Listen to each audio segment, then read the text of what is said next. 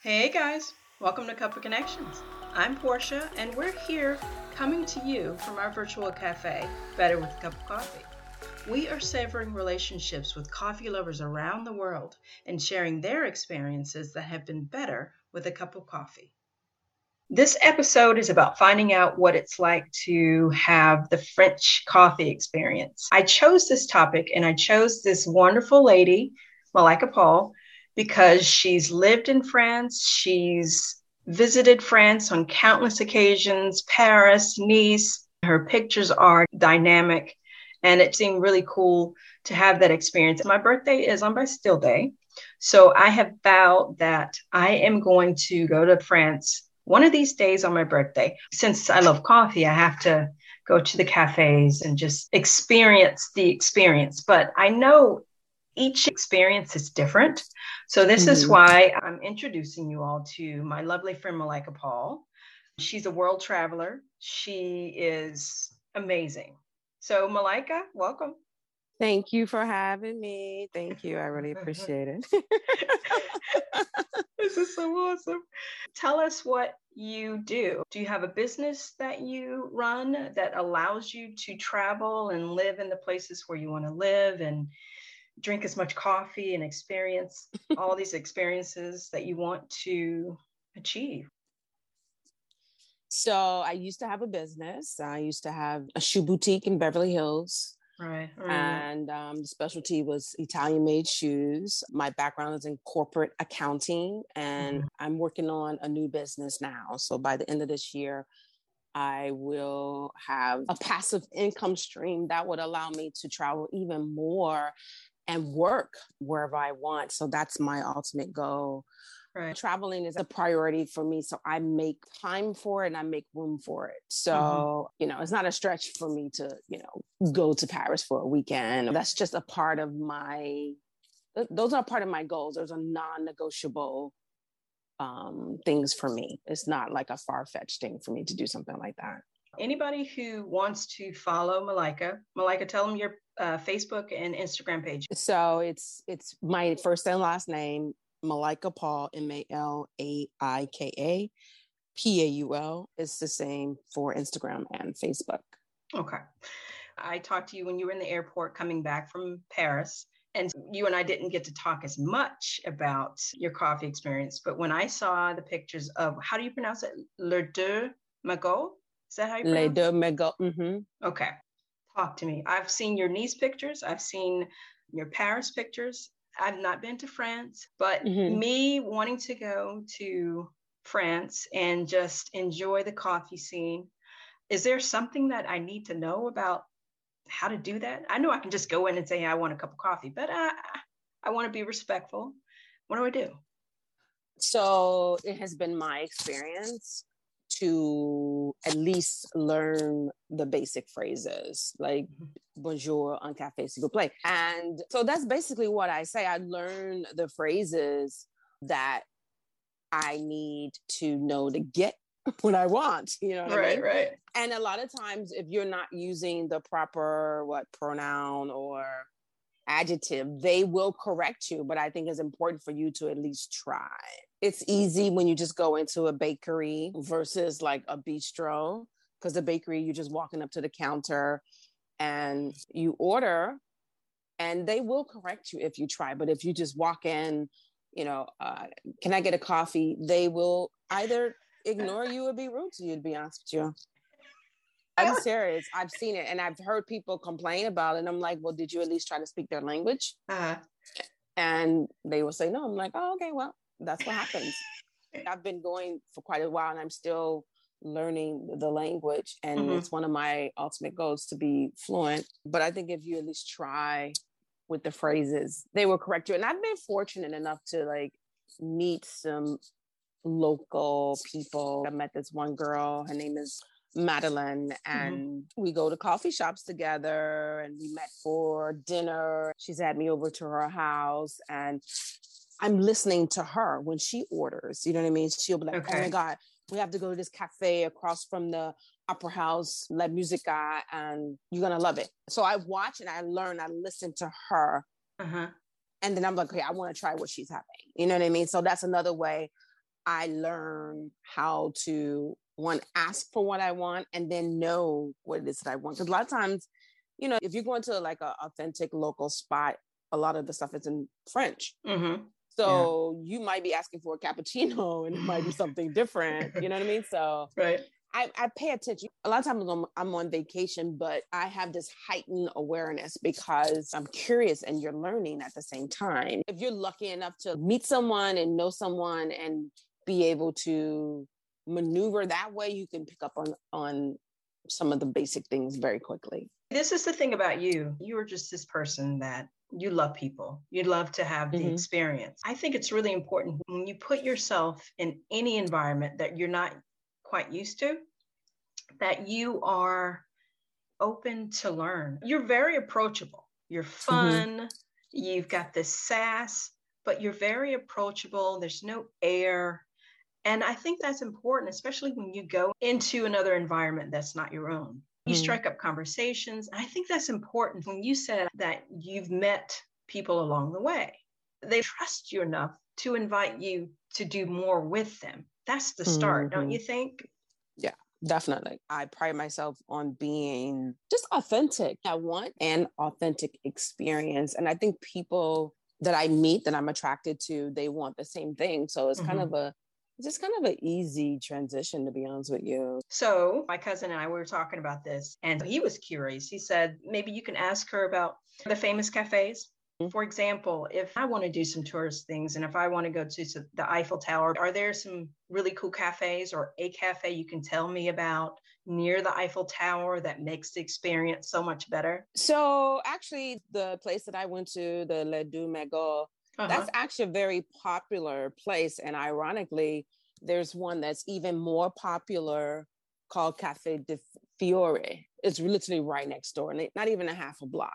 My goal was actually to go to Cafe Fiore that time. I said, no, I think I want this cafe. I already knew about Cafe Le Deux Magots, but I was going for the Fiore place. But then it's just, I don't know. I was looking for an experience, okay? Yeah, and right. I changed my mind in the midst of it. So both of these cafes are on Boulevard Saint-Germain, which is less than 20 minutes, probably 15 minutes from the Eiffel Tower.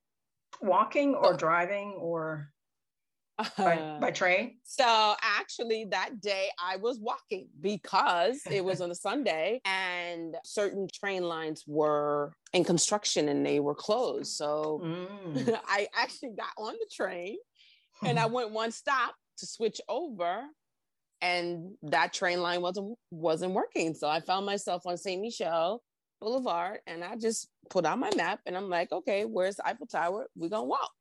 I mean, I've been there enough, so I understand how the city is divided with the Seine River.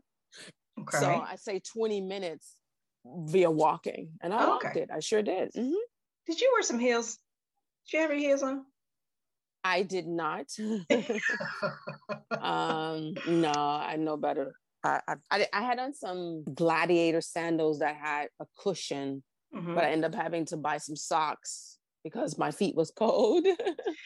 So you went this past October? It was in October, the third week in October, and it was cold. So during the day, the sun was shining, which is one of the reasons why I picked that cafe versus the other cafe, because the other cafe it's kind of back in the cut. The one that I went to is like right on the boulevard. The sun was shining, and I was like, I want to go to this one. But I know they were both equally famous. So I chose that one. They're equally famous because of tourists, or the locals go there as well? Both. And I noticed, and I typically go to both to have the experience, but I noticed that Cafe Fiore is probably more touristy, but they stay open to 2:00 in the morning, which I was shocked by that. But there were local people. You could tell people were there reading their books and reading the newspaper and having their coffee like they do every day. And I like that. So that's another reason why I chose that one, because I saw that local element that I wanted to be around. When I go, that's what I want to do, is just submerge myself into that local experience. Just the art of doing nothing, being still. Parisians, when they go to cafes, it's not like we go and pick up a coffee and then just drive away. What do they do? Just sit and just relax? People watch? Yeah, That's the they thing? sit, they talk, they relax. I like it because they're talking to their friends. They're not on their phone. Either they're reading a book or they're just, reading a newspaper or talking to their friends. You know what I mean? And that's something you don't see a lot here, I think. So that's why I believe important. I'm so attracted to it. And then you love Nice and you've traveled to Nice. I remember that one time you had a glass of champagne and a mug of coffee. So is the southern part of France and their experience different than Paris of how they enjoy coffee, how they relax? Is that different? Yes and no. I think so because the south of France, where I was at in Nice and Monaco, it was like there's a lot of young people down there. So it's kind of like an on the go culture, if you will. But they still do the sitting down. They like if you go eat lunch and dinner, they're sitting down, they have their lunch and then they have their coffee. But in the morning time, I didn't see a lot of, let's go to this, this cafe and just sit and have a moment before we go off to work or school or whatever. I saw a difference in the south of France versus in the city of Paris. I did. I think the young people definitely have this on the go. So they go to the cafes, but it's like a window, like a takeout window outside. Right. And they order their coffee, they drink their coffee, and then they leave. And then they're off to work or school. Versus in Paris, you're actually sitting down, you're pausing, you're being still, you're reading your paper or your book and having a moment to yourself. So I saw a difference, definitely, for sure. So I often describe Nice as a little Paris, but beachside. So if you want that allure, that glamour, the architecture, and another thing is that the artists, a lot of the famous artists, they lived in the south of France. Their houses are there as a museum now. That's another allure. A lot of the times the artists live in the south of France. So once they passed away, whoever is in charge of the house, they turn it into some type of historical monument, museum. So you have that aspect as always, some type of garden. So the greenery, the natural element. But then the city it just has a rhythm. And then you have the beach side. So, I love the water. Yeah. So I have to do both most of the time when I go to France. So you've also, now you haven't lived in Italy, but you have been to Italy on numerous occasions.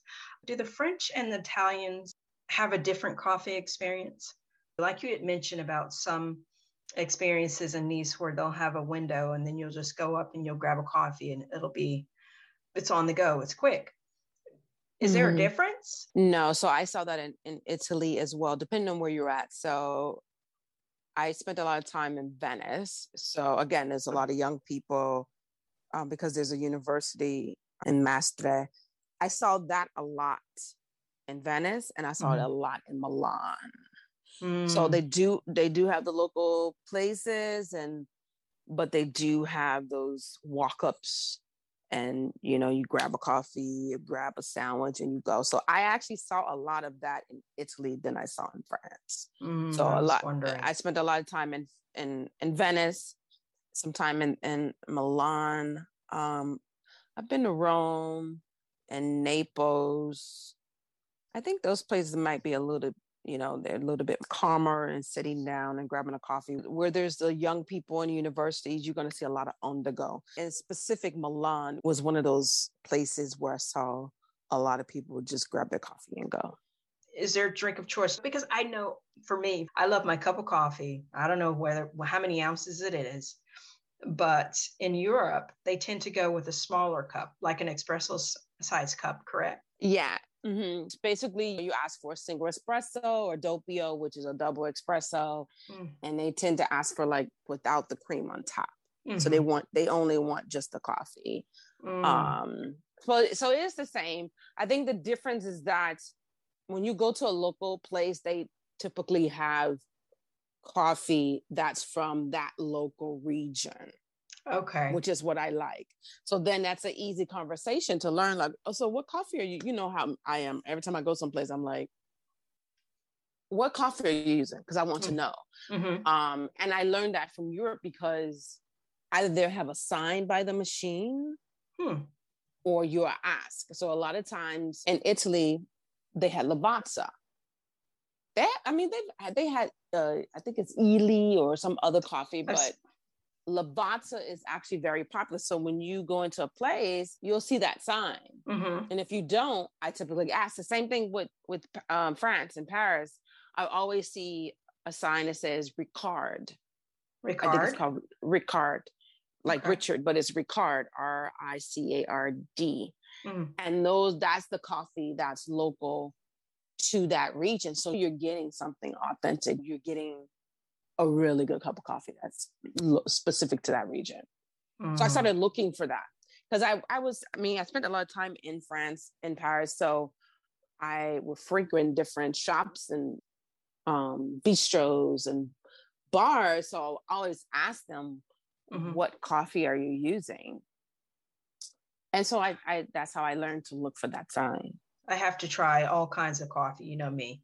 And I think one of the best coffee experiences that I had was when you and I went to Oakland. We went walking through Gourmet Ghetto. And to me, it was just an amazing coffee experience. What is the name of that coffee place? Phil's Coffee.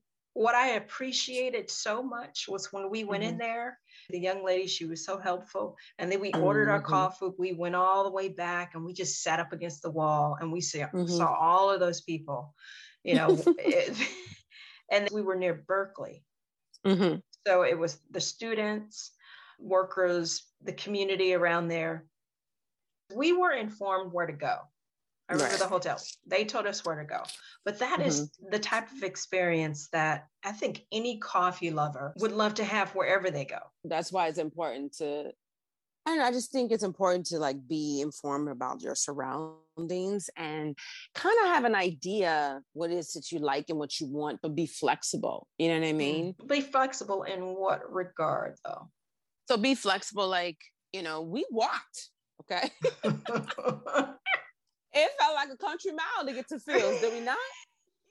Girl, we did. Chilly. We were in the Bay Area. Shit. So it felt like a country mile. So you got to be a little bit flexible to get what it is that you want. Yeah, I want a good coffee experience, but am I willing to walk a country mile to get it? You know what I mean? So. Girl, we sure did. We walked the country mile. Don't get it twisted, okay?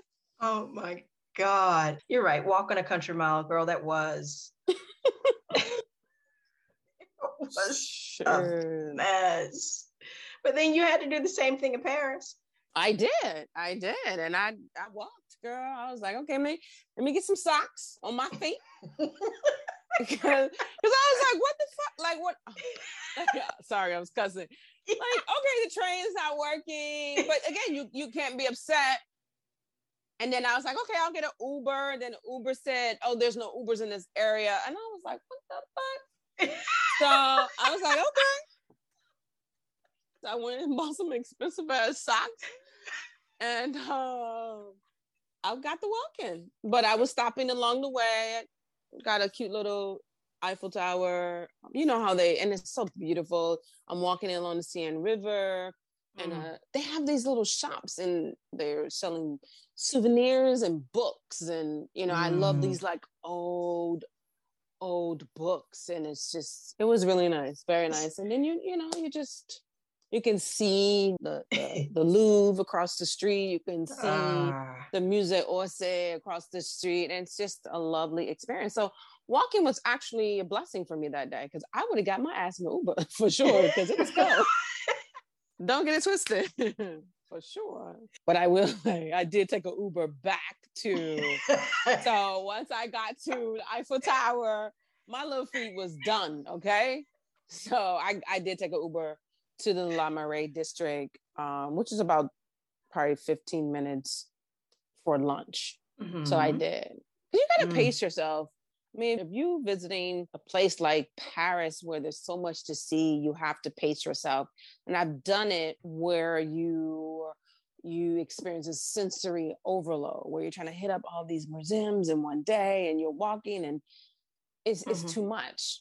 And so again, I met someone.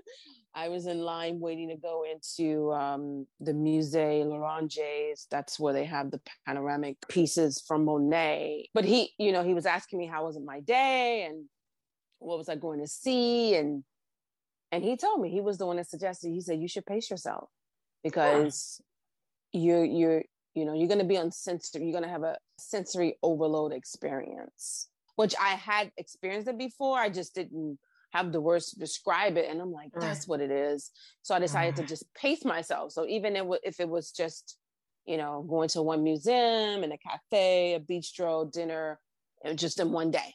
And I'm sitting down and I'm actually taking in the experience versus grabbing coffee and chocolate croissant and on the go. You're actually taking in the scenery, the people, and just having a real authentic experience. Girl, you said it. It allows you just to slow down. You know what I mean? Like, why go on vacation and then come back and you're tired? Like, that is not a vacation. But one of the things that I like to do is always set an intention to say, okay, next time I'm going to do this. So then that gives me something to look forward to, I hope that we have given coffee lovers out there the experiences that you can have in different places, like Paris, like Nice, like Venice. And it's been an amazing, amazing talk with my friend, Malika Powell. Yes. So I'll leave you with one tip to have a real authentic experience, especially in France, but specifically in Paris. Look for a bakery. In French is boulangerie. More than likely they'll be on the corner, so you can get a nice baguette, a pastry, and that's where you get really beautiful, authentic coffee. Beautiful, just local. So a bakery, a bistro, because that is French and is local. You can get some really good French food, and you can definitely get a French coffee, and then a local bar. And you can always tell it's local because it will have that sign in the front that tells you what coffee. And this one, and specifically, I'm always looking for the Ricard coffee sign that they have that coffee. And so you can always go in and get, a glass of Bordeaux or a Côte d'Or, and then afterwards you get a coffee.